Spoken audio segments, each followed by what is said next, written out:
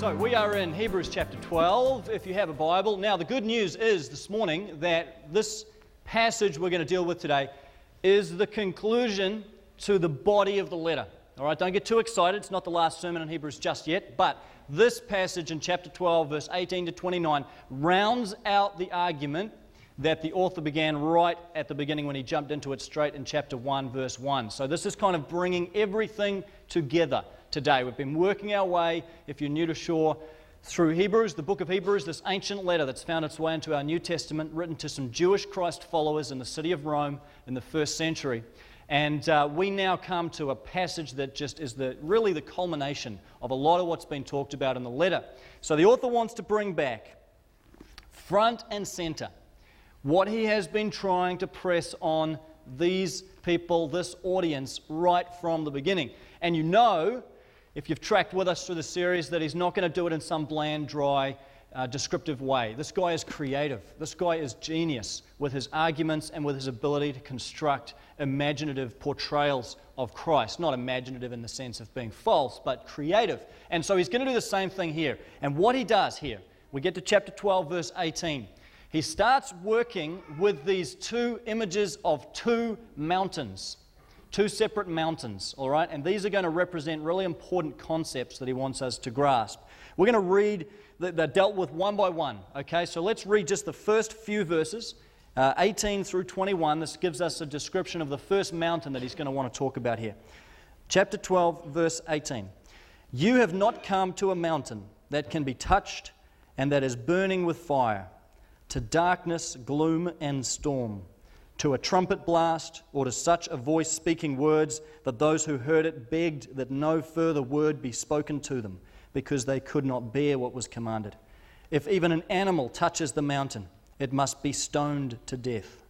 The sight was so terrifying that Moses said, I am trembling with fear. So this can be kind of a random and vague picture until you realize that the background to what's going on here is the Exodus story. Right? And you can go and read this for yourself back in Exodus 19 and 20. This is the time in the history of Israel when the children of Israel have been led out of slavery in the nation of Egypt, and they've crossed over the border.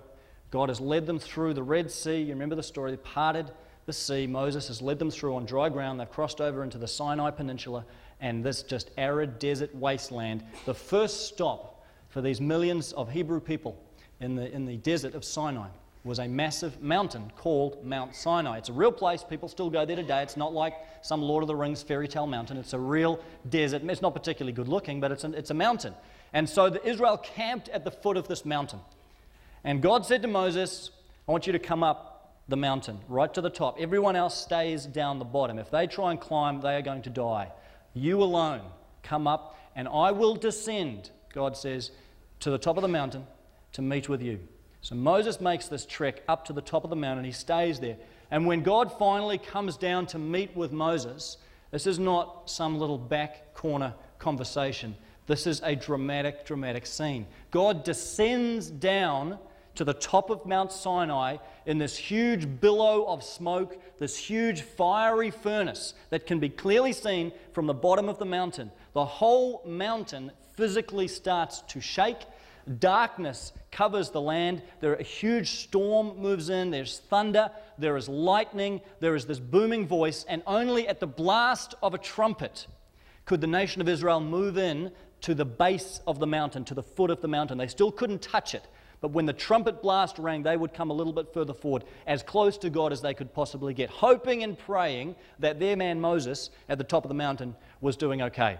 This would have been a terrifying scene. Remember that Israel is still only just beginning to learn about God. They don't know about Jesus. They don't have the cross. They don't know the whole story. They don't have the Bible. All they know is that some God has appeared to Moses, done a few signs and wonders, and now they've left Egypt. They're standing here not really knowing what this God, Yahweh, is actually like. And now they're getting this massive physical phenomenon at the mountain in the skies, representing something of the character of this God. To the point that even Moses himself is said here in Hebrews to say, I'm trembling with fear. And the key attribute really that God is wanting to press on the hearts of Israel with all of these physical phenomena that are going on is the idea, the concept of His holiness. They didn't know a lot about him. They had the Egyptian gods as points of reference. But one of the ways in which gods in the ancient world were alleged to prove their power and alleged to demonstrate their superiority was by performing works and works of power in the natural realm. And so here is God demonstrating in a profound way that He has mastery over all the physical elements of earth and the heavens. He is the supreme God over any other that might be claimed to exist. And holiness, the holiness of God, remember by holiness we're not just talking about God's moral perfection, although that's included in it, but we're talking about God's absolute transcendence, His complete otherness. He is other than anything you can imagine. He is other than anything we can conceive of or ask for or dream up. He is in a category all by Himself, inhabited by one. He, that's it. Everything else is in the category of other than God. He is holy. He is other. He is transcendent. This is the picture at Sinai. And this picture of God provokes in the people at the base of Mount Sinai a particular reaction, a particular response, and that response is fear. Moses says to the people, God has shown up like this so that you will learn to fear Him. Even Moses himself says, I'm trembling with fear. This fear, though, at Sinai is characterized by terror, it's characterized by being afraid, it's characterized by absolute trembling, not knowing if things are going to be okay, not knowing if this is safe at all, or in any given moment is God just going to come and strike us all with lightning. We don't know. We don't have a clue what's going on here. Is He good? Is He not good? These people were utterly, utterly terrified. Now, if you know the Sinai story, if you know the Exodus narrative there, you know one of the key thing that happens at Sinai is that God enters into a covenant with His people, or a treaty, or a contract, a relational contract. You do this and I will do that. It's a place where that contract was made. And so what the author of Hebrews is saying is that whole scene at Sinai, that whole story, that whole picture, that really becomes characteristic of the whole Old Covenant. The whole old system that God made with Moses. It was characterized by distance, that you couldn't really get close to God, to the point that people begged Moses, do not let God speak to us face to face, or else we are going to die. That was the nature of the Old Covenant. You couldn't get close to Him. There was this raw picture of God's holiness. Your relationship with God is always mediated to some degree by at least one priest. There's various numbers of steps before you could ever get anywhere near God. This idea of fear and distance and terror and trembling, the author says, characterized what it was like under the old system. And he says, but that is not where you've come. That's not where you are. That's where they were. That's the covenant they grew up in. That's what they know. That's where many of their friends and family still were, working in that system, working in that relationship with God. That's how it was. But the author says, you have not come to that mountain. You haven't come to Sinai. You've come to somewhere else. And this is the second mountain here in verse 22. But you have come to Mount Zion. Now, Mount Zion is a mountain in Israel.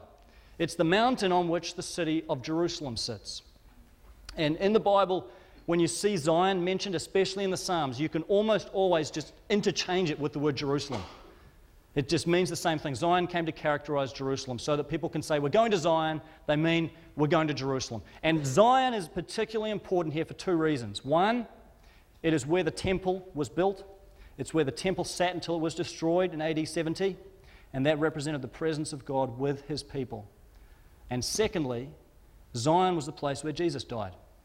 Not technically right on top of the Zion mountain area today, but in the Jerusalem area, just outside the old city of Jerusalem, this is the area where the cross was located. And so Zion then becomes, just as Sinai represented the old covenant that God made with His people, Zion represents the new covenant that is made through the blood of Jesus Christ. And the passage that follows here from verse 22 through to 24, it really is. You should just read this in your own time and meditate on it, because it is just one of the richest and deepest expositions of what Christ has done for us that you will find in the entire New Testament. So just indulge me for a minute, all right? We're just going to stroll through this. Just soak it up. There's just some rich phrases in here. You have come to Mount Zion. You have come to the city of the living God, the heavenly Jerusalem. You remember that from Hebrews 11? Where all those heroes of faith in the Old Testament, they were all looking for the heavenly city. They were all looking ahead for that heavenly home, that heavenly city. And now here is Hebrews, the very next chapter, saying, you've come there. It's here. You have entered into the heavenly city, that which all the ancients were looking for. It's here in your midst through the Spirit of God, and you have now come to this heavenly city, this habitation where you can dwell with God. And you've come to thousands and thousands of angels in joyful assembly. Remember the last time the angels showed up in Hebrews? When was it? Back in Hebrews 1. You remember? Right, way back. When was it? About Easter we dealt with that.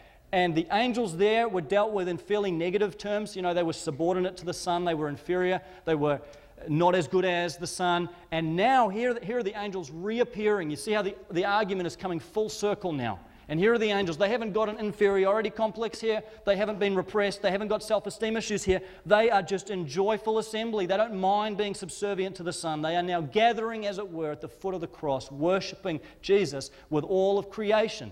That's the picture. So there's this huge party scene that's being built, right? The angels are invited. It's all going on Mount Zion. And then you have come to the church of the firstborn. The firstborn is who?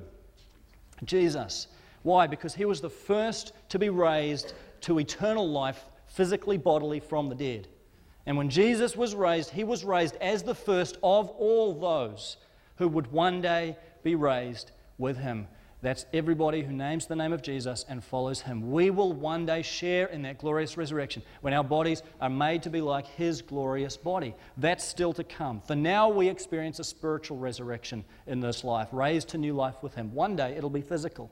There'll be a physical resurrection. So Jesus is the firstborn from among the dead, the prototype of the new human. And all those who are associated with him, all those who are joined to him, who have been made alive in Christ and have the hope now of that future resurrection, that great company of people throughout history, throughout the entire world, is referred to here as the church. In Greek, the ekklesia literally means the gathering. The gathering of the elect, the gathering of the saints, those who have come alive in Christ and now look forward to being raised with him one day. We're all invited to the party as well. Those whose names are written in heaven, that's the Lamb's Book of Life, you know, that records the names of those who have accepted Christ and therefore have that future hope. You have come to God. Just listen to that for a second. You have come to God. That's never said of Sinai. Well, we gloss over, you've come to God, yes. But that was never said under the Old Covenant. You never come to God.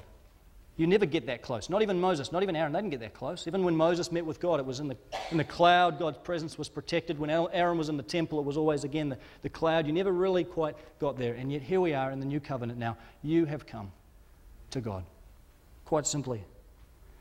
And you've come to God, the judge of all, the same God who will one day judge all people. He's the God that we now approach. To the spirits of the righteous made perfect. What on earth does that mean? There's a few different options. Scholars are kind of divided over what this means, but there are different interpretations. I'll just give you the right one, okay? No. I'm not really that arrogant. No. But I think most logically what this refers to is the people back in Hebrews 11 again. The spirits of the righteous, all those heroes of faith who died without seeing the promise fulfilled on the cross. Now they exist in the heavenly realm with God in that spirit form. And their spirits have been made complete, just as ours one day will be. At the end of Hebrews 11, you notice that little phrase, that they will not be made perfect, or same word, complete, apart from us.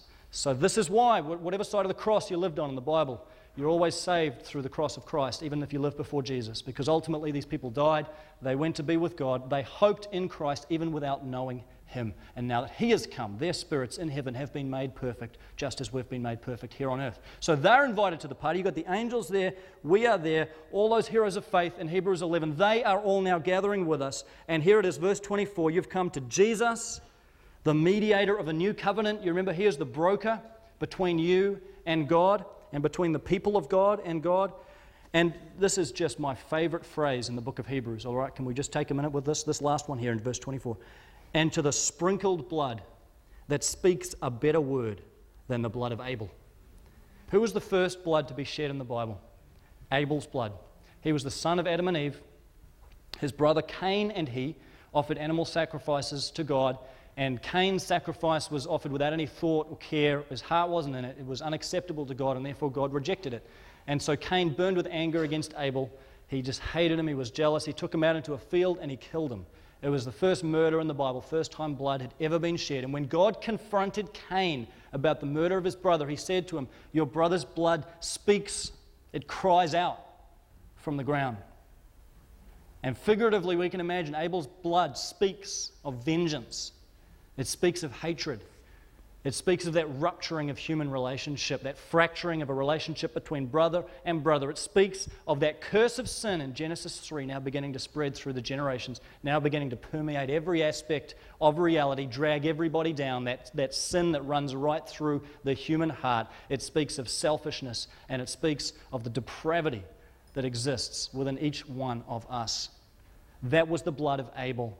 And now we have Jesus, the new Abel, the one whose blood has been shed, but it now speaks a different word to us. It speaks a word of freedom, speaks a word of release from captivity. It speaks a word of love. It speaks a word of reconciliation, the putting back together of relationship between God and us, between us and us, relationships between each other. It speaks of the righting of wrongs, the restoring of justice, the giving of hope, the mending of wounds, the binding up of the brokenhearted. It speaks of all these things. Jesus, the new Abel, his blood has been shed, and it speaks to us an infinitely better word than that of Abel's blood of old. Isn't that a great concept? Isn't that a fantastic metaphor? The author just came up with this stuff. He's like, Abel, Jesus, here it is. Brilliant. This is just genius.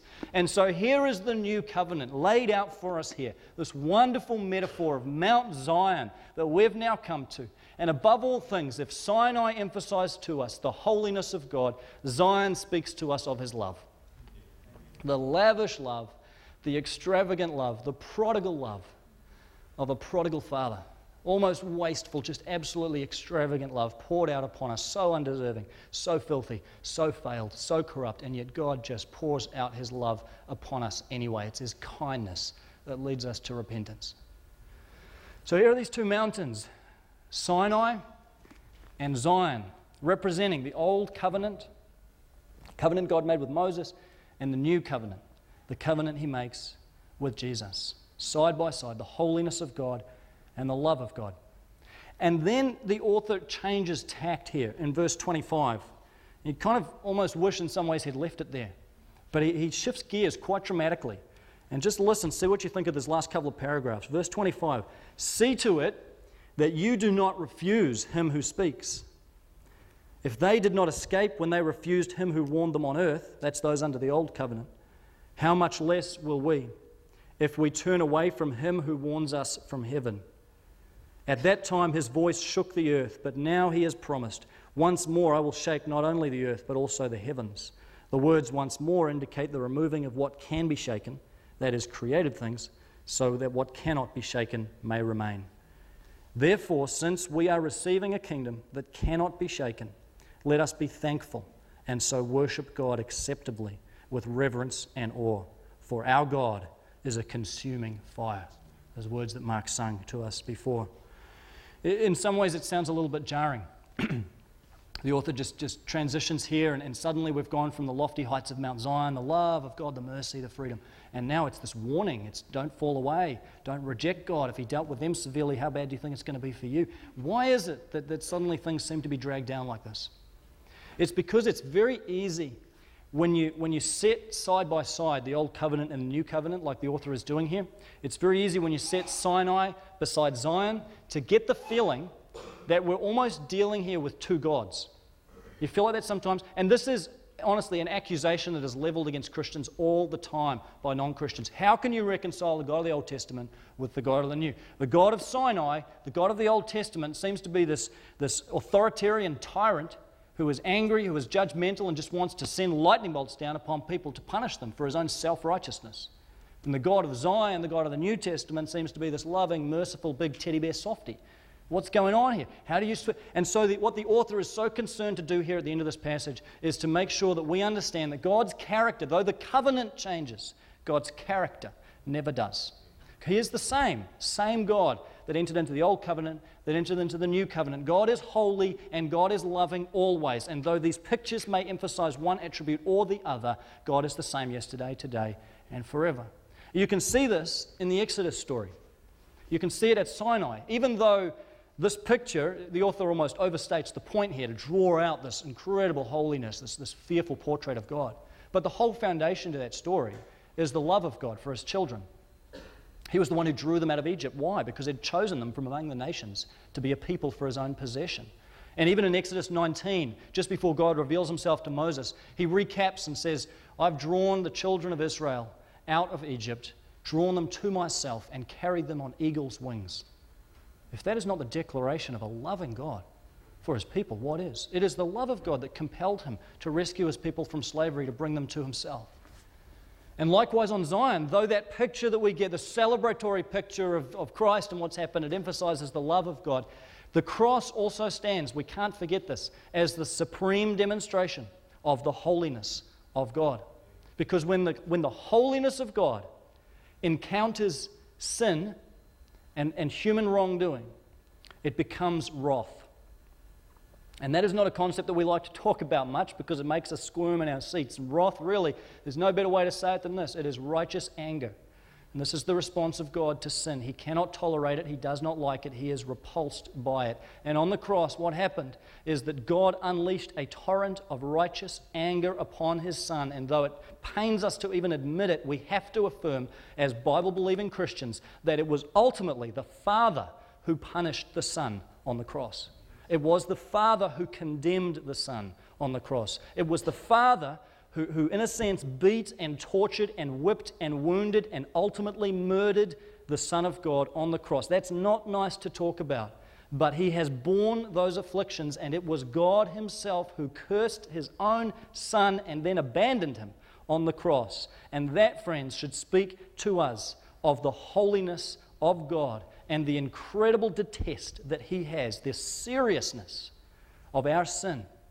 And that was dealt with fully and finally and completely. The righteous anger of a holy God unleashed upon his Son, and his wrath was completely spent upon Jesus. Now, that doesn't mean God's no longer holy. It doesn't mean he leaves his holiness behind. He is still the holy God, and he still demands holiness of us. He still comes to us as a God who doesn't like, that's too soft, who hates sin, and who desires that we put it to death in our lives. That's the holy God. And so we have to make sure, as new covenant believers, that we always keep together the holiness of God and the love of God. Even though the cross seems to present only maybe the love of God on first glance, it is both holiness and love. Some people want to separate those two things as two different attributes of God, so his holiness and his love. I think in some ways that makes God seem a little bit bipolar, like he's got these two different sides kind of pulling, like Jekyll and Hyde type of thing. I think much better to see them as one attribute, an attribute that Stanley Grenz describes as holy love. God is holy love. I think this was incredibly well portrayed in C.S. Lewis' book, The Lion, the Witch, and the Wardrobe. It was a little bit of dialogue that didn't make it into the movie. I watched the movie again this week. I couldn't see it in there. It may be, or maybe I just missed it. But there is a scene just after the children get to Narnia, and they're meeting with Mr. and Mrs. Beaver, and they start talking about Aslan, who represents Christ and God allegorically in the movie. And as Mr. Beaver starts talking about God, the portrait that he's painting is quite fierce and quite daunting for the children. And so the youngest child, Lucy, pipes up and she says, "Then isn't he safe?" And Mr. Beaver says, "Safe? Safe? Whoever said anything about safe? Of course he's not safe, but he's good." Now I think with those words, C.S. Lewis just brilliantly captured this dichotomy or this creative tension between the holiness and the love of God. He is not safe. He is no tame lion, as Aslan is described later in the movie. But because he is also profoundly loving towards us, that unsafeness is not some irrational tyrant who will just smite us down at the first opportunity. That unsafeness is for our benefit.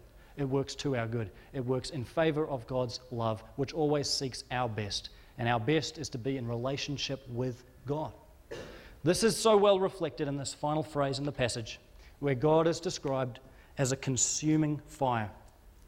And again, it's uncomfortable imagery because, let's be honest, it is an image of judgment. The consuming fire was not a nice fuzzy feeling. It's not like that, Fire is such a popular word today among Christian circles. You find that? Like every Christian conference is like fire of this and God fire and that and spirit fire conference here and everything. It's like set me on fire. That's not what you want to be saying around this phrase, okay? God as a consuming fire is God, the righteous and holy and wrathful God. But again, it has to be taken in its context. And when you go back to Deuteronomy 4:24, you see God describing himself to Moses this way. He says, the Lord your God is a consuming fire, and there's 3 words that follow that you have to catch. A jealous God. Now, that's a little bit funny because we sometimes assume jealousy can only ever be bad, can only ever be an unhealthy emotion or attribute. But, okay, let me give you this example. If my wife Anna came to me and said, I've decided to run off with this other guy and shack up with him because I like him a lot better than you, so I think it'd be better for everyone if you just took off, I would become very quickly a jealous husband. Yeah? And my love for her, when it encounters some kind of threat to the relationship, is turned to wrath. And my righteous fury would be unleashed against this third-party meddling punk guy, right? So, and this is a hypothetical situation, just so you know. Just so you know. Just before the elders come and close the service and close the church. It's hypothetical. But that's the kind of jealousy. We're not talking about like a petty jealousy for something that is not yours. We're talking about a jealousy for something or someone that belongs to you. And God's jealousy is that fierce loving protection of his children because we belong to him. And the very best thing for us is to be in relationship with him. That's the beginning of a fulfilled life. That's the beginning of an abundant life here on earth, is to be in relationship with God, to have that vertical dimension set. And so when God senses a threat to that relationship, either through something you do, some stupid decision or a path you're going down that is taking you away from him, or through something that is done to you, he becomes the consuming fire. He becomes the jealous God who will fight to the death to protect his relationship with you and win you back because that's how much he loves you. And it means it'll come sometimes through the conviction of God's Spirit in your life to bring you back on the path that you need to be on. Sometimes through events, God's plan B is sometimes difficulties that come into people's lives if they really need a wake-up call. God reserves the right to do that. Doesn't mean we attribute everything that's difficult in life to the hand of God, but we know that God does have that weapon in his arsenal if he needs it, because his greatest priority is not your happiness, it's your holiness. And that means God will do what he needs to do to pursue you down that path. So God is a consuming fire, but he is a jealous God. He is the God who is not safe, but who is very, very good. He is the God who is holiness, but he's also loving. And keeping those things in some kind of tension, and it's not always easy, but that should lead us to respond to him in a way that's described here in verse 28. Therefore, since we are receiving a kingdom that cannot be shaken, let us be thankful and so worship God acceptably with reverence and awe. If an exposure to the raw holiness of God at Sinai evoked fear in the people of Israel, then an apprehension of the love and the holiness of the God who is unsafe but very good should provoke in us a response of reverence. Reverence is not terror, it's not being afraid, it's not trembling, but it's understanding that God is both holy and he is both loving. And it is showing him the due respect that he deserves. Not just in these times of worship. Worshipping God acceptably doesn't just mean singing songs with the right attitude. It means the way we conduct our lives is in a posture of humility and obedience and recognition of who God ultimately is. And let me, as we close this morning, just give you one really practical way that I could see this working out in our lives. There are many, many examples of the way that you could exhibit reverence for God. But think of just this one, the words that you speak. How could the words that you speak to others show your reverence for the holy and loving God? Think of, some of you are in situations where you're an employer, where you're a manager, you have people reporting to you. What words do you speak to them? What's the tone? What's the flavor? What's the style? How much dignity do you show your employees when you speak to them during the day? Because it's ultimately a reflection that you might not connect the dots this way, but this is the logic. That's ultimately a reflection of your reverence for God. Because if you revere and you respect the Lord Almighty, then you will revere and respect the pinnacle of his creation, humanity. Other men and women, boys and girls made in his image, who bear his name, who bear his fingerprint, his palm print on their lives, whether or not they follow him. And our duty there is to respect them out of reverence for God? What about the words you speak among your families, the words you speak to your husband, to your wife, to your mum and your dad, brothers and sisters? How much reverence for God are you demonstrating through the words that you show to others? So many families just kind of get by on grunts and lifeless words, snaps and growls and grumps all day long without any real conversation. And I'm bad at this too. I grunt and growl with the rest of them. I'm a typical guy in that regard. But how much is the words we speak in our homes and our families reflecting a reverence for God and reflecting a respect for the relationships that He's given us and the families within which He's placed us? Showing respect for Him means showing respect for those who we are bound to in family relationships. And what about the words you speak to yourself? So often we speak, maybe not out loud, but in your head, we can speak such self-accusing, self-condemning, self-demeaning words, and we just push ourselves lower and lower and lower. Words like loser, fat, unfriendly, unconfident, I can't do it, I'm not good enough, I'm a failure, all my flaws, all my mistakes, nobody likes me, I'm ugly. These words, friends, they just rob us of life. They just strip us of our dignity. And we need to learn to speak new words to ourselves out of a reverence for God and a reverence for the fact that we are created in His image. We are those who bear within our own bodies the imago Dei, the image of God. And we reflect Him. We reflect His own nature and His own character as those who He's given dominion over this earth and has created us fearfully and wonderfully, the Bible says. We need to start speaking fresh words, naming ourselves in new ways, affirming our own dignity, not pride, not arrogance, but affirming our inherent worth and value as God's precious children. Friends, that is showing reverence for God. That's one way in which we can learn to serve the God who is holy and loving at the same time. When you become a follower of Jesus, maybe some of you here haven't made that step yet, but when you take that step, your whole life is really a pilgrimage from Sinai to Zion. It's this pilgrimage from this picture of God as distant, tyrannical, fear-based relationship with God to a much deeper and much more mature understanding of who God is, holy and loving, the holy lover, if you can handle the imagery, the God who is unsafe, but who is very, very good. The God who is a consuming fire, but who is fiercely and lovingly jealous for you. And as we learn to balance delicately both of those sides, both of those halves, however you see it, then we will be drawn into a posture of reverence for God and awe at who He is and a compulsion to serve Him out of a grateful and a genuine heart. Let's pray together. God, we acknowledge You this morning as holy. Your word says that You are God in heaven, and here we are on earth. So let our words be few. And we just stand amazed at Your holiness and yet Your profound love that drove You to the cross for us. Lord, help us to bring those ideas together in our lives. Help us to live on the very top of Mount Zion. Or perhaps help us today to take one further step towards that heavenly city if we're not already there. Pray these things in Jesus' name. Amen.